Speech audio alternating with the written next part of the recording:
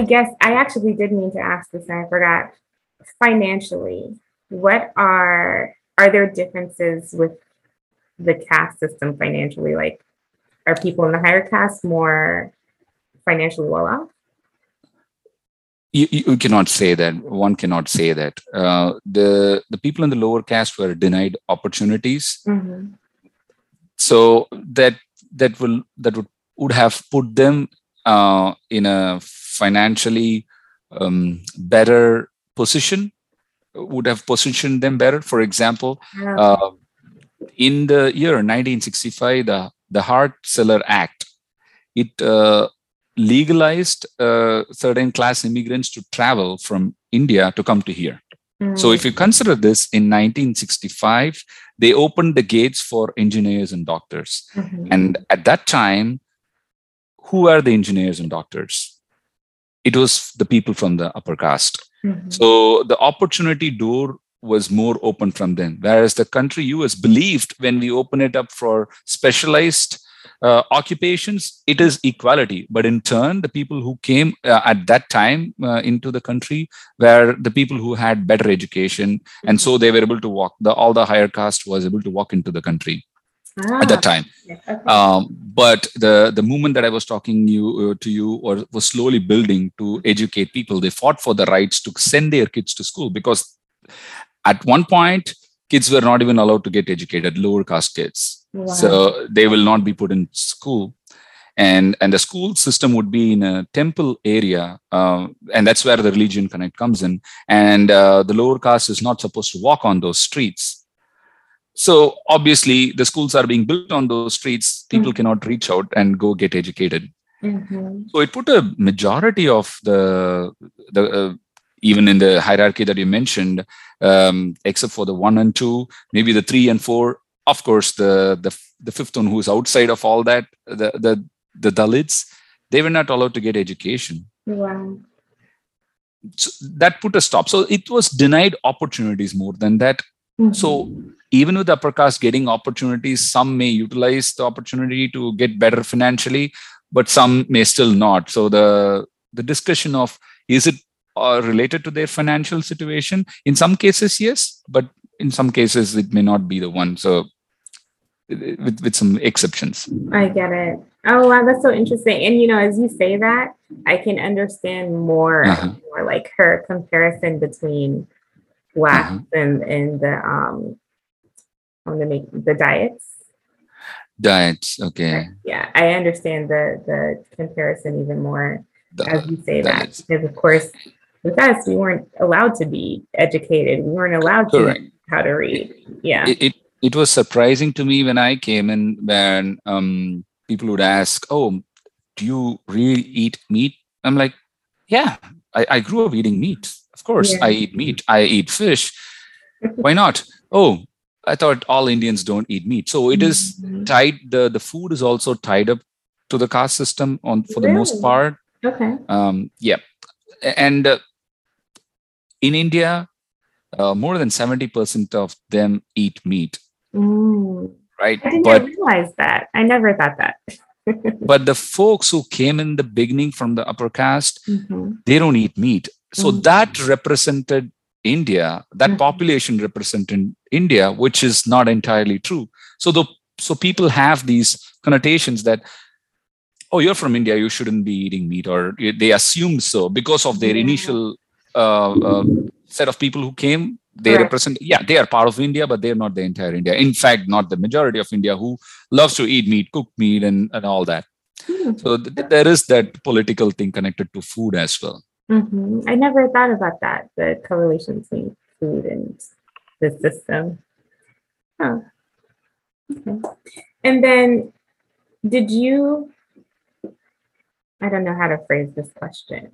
Like once you came, when did you come to America? Let me start there. So the very first time I came on a business visa in 2008, but then in 2010, it's almost like I came in and I go to vacation to India, but let's say 2010 is when I knew that I'm going to be here for long. Okay. So 12 years. When you came to America, did you experience like racism, and were you able to make comparisons between racism in America and the system in India? Definitely, yes. But I was not well read back then. I observed few things and I was not able to bring in the connect. And then I started the journey of understanding and the connection. I have read many books like the one that you read from Isabel Wilkerson.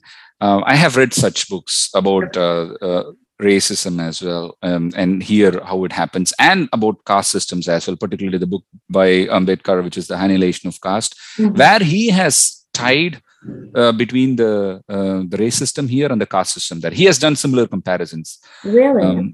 Through which I understood many, and how the pop culture, how the rap culture, how through art people here express themselves, and some of the people in the art in back from country, they say, why don't we follow them? They are doing it the right way, expressing through art, so you are heard more than through riots or protests or stuff. Let's express our pain through rap and art, and that will take in the world, it will live forever for the future generation. So interesting. Are there people in your family that disagree with your belief system, with not aligning with caste? today there's a positive sign. Today the youngsters don't want to associate themselves with a caste. They don't believe in the caste system. It's a positive thing that it is changing. And not in my family. They mostly align with the thinking that there shouldn't be a caste system in the first place. I grew up in a city, and that's where I'm going to go a little explaining about how it is different from where you come from. Growing up in a city, yes, there are things that you go through, but not a whole lot.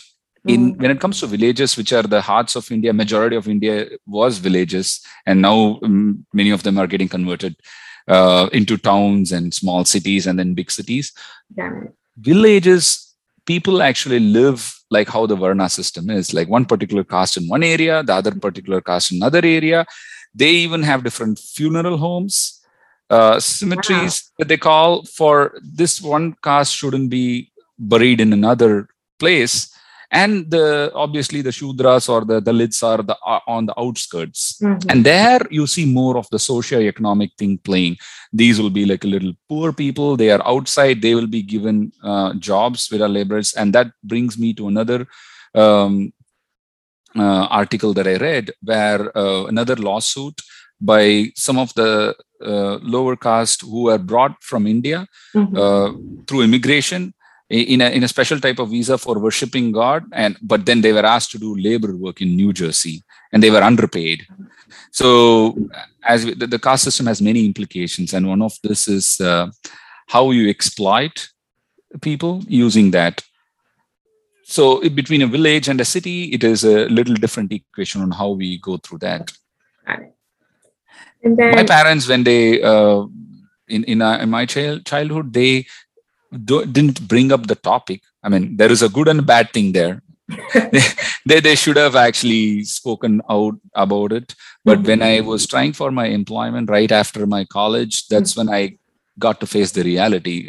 My uncle referred me to someone, and he was not willing to give the opportunity because he had a preconceived notion that people from the higher caste usually have certain mindset, so they can be considered, we have to wait. So it kind of, he didn't ask, okay, let's understand this guy, what he's capable of or anything, but rather the birth defined anything. At that point, I came back, was like pretty upset, obviously. And then like, why was I not considered?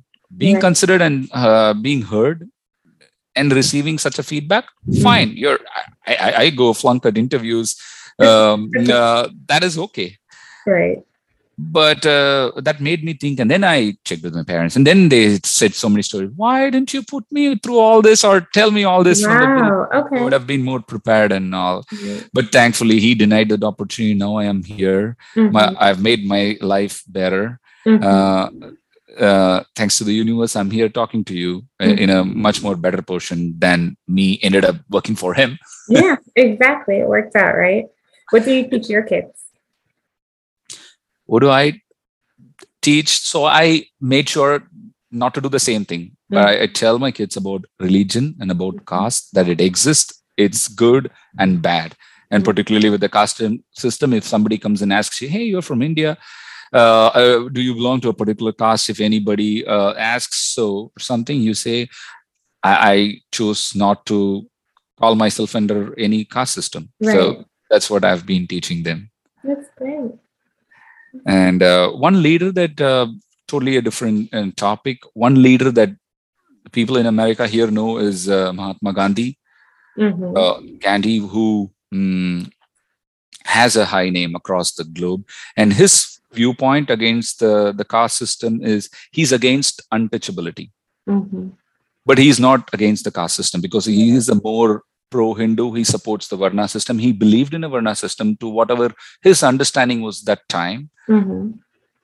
So he kept saying, it's almost like, I can't help but explain this in a different way. He kept saying, if you have germs in your fingernails, keep removing the germs, which means he says, let's not have untouchables, but let's have the caste system. It's almost saying, keep the nails, but keep working on the germs. That's not going to happen. You got to get rid of your nail in order to, that's the source. Yeah, you cannot put a band-aid. You got to fix the root cause. Right. Thanks for saying that. You're welcome. Yeah. One thing is, whenever I speak my perspective, my opinions, there is also another side to the coin. And I am someone who always look for the grain of truth on what on the other side, people who believe in the caste system, believe that Hindu religion is devoid of the caste system. Where are they coming from? I try to understand that. They may have a reason, right? And even in the Cisco lawsuit, they think that it is causing divide than uniting people. But it is also burying the fact that if you have to take your stand, and very recently our company's CEO came back during the George Floyd Black Lives Matter. He said, we have to take a stand. Here, you don't have a choice other than to take a stand. I absolutely believe so.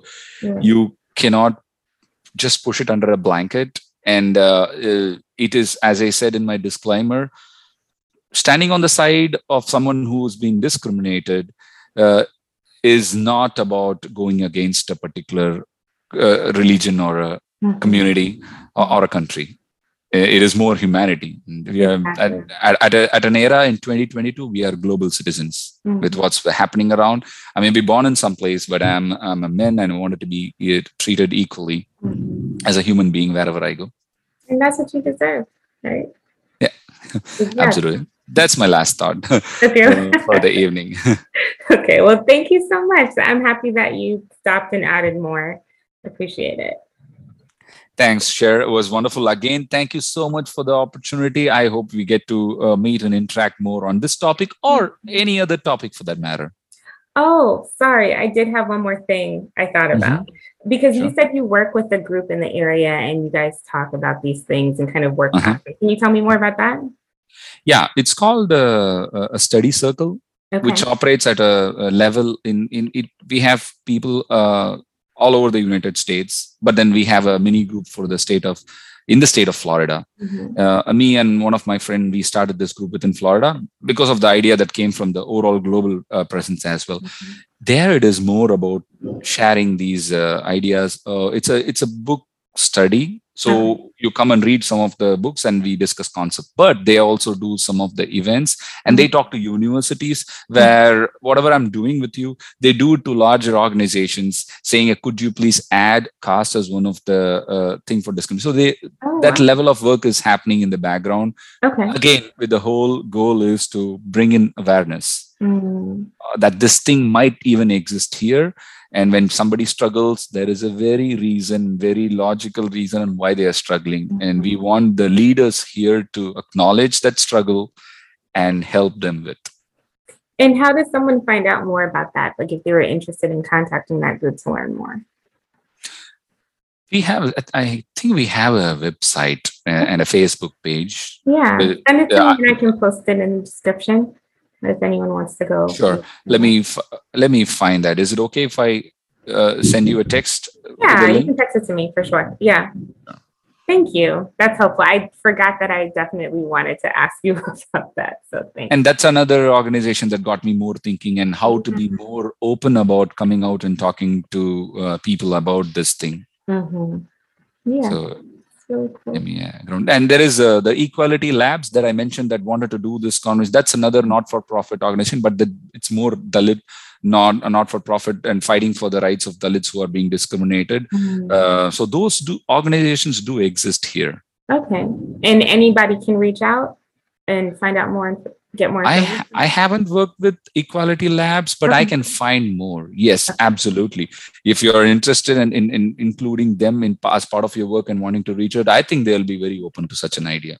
Okay. And someone like that working in Google reached out to them, and which it went in a different direction, but the idea is, I think they are open. And what I read about them is they have already done such things, leaving Google, Microsoft, I think the top tech companies, all of them had them in their invitation. They were able to do this in other tech companies. Okay, got it. And then they got hit with this one issue with Google. So wow, yeah, I'm gonna read more about that. That's fascinating. Yeah. I will pass on the articles about that in a given time. Sure. Thank you. All right. You're welcome, Sharon.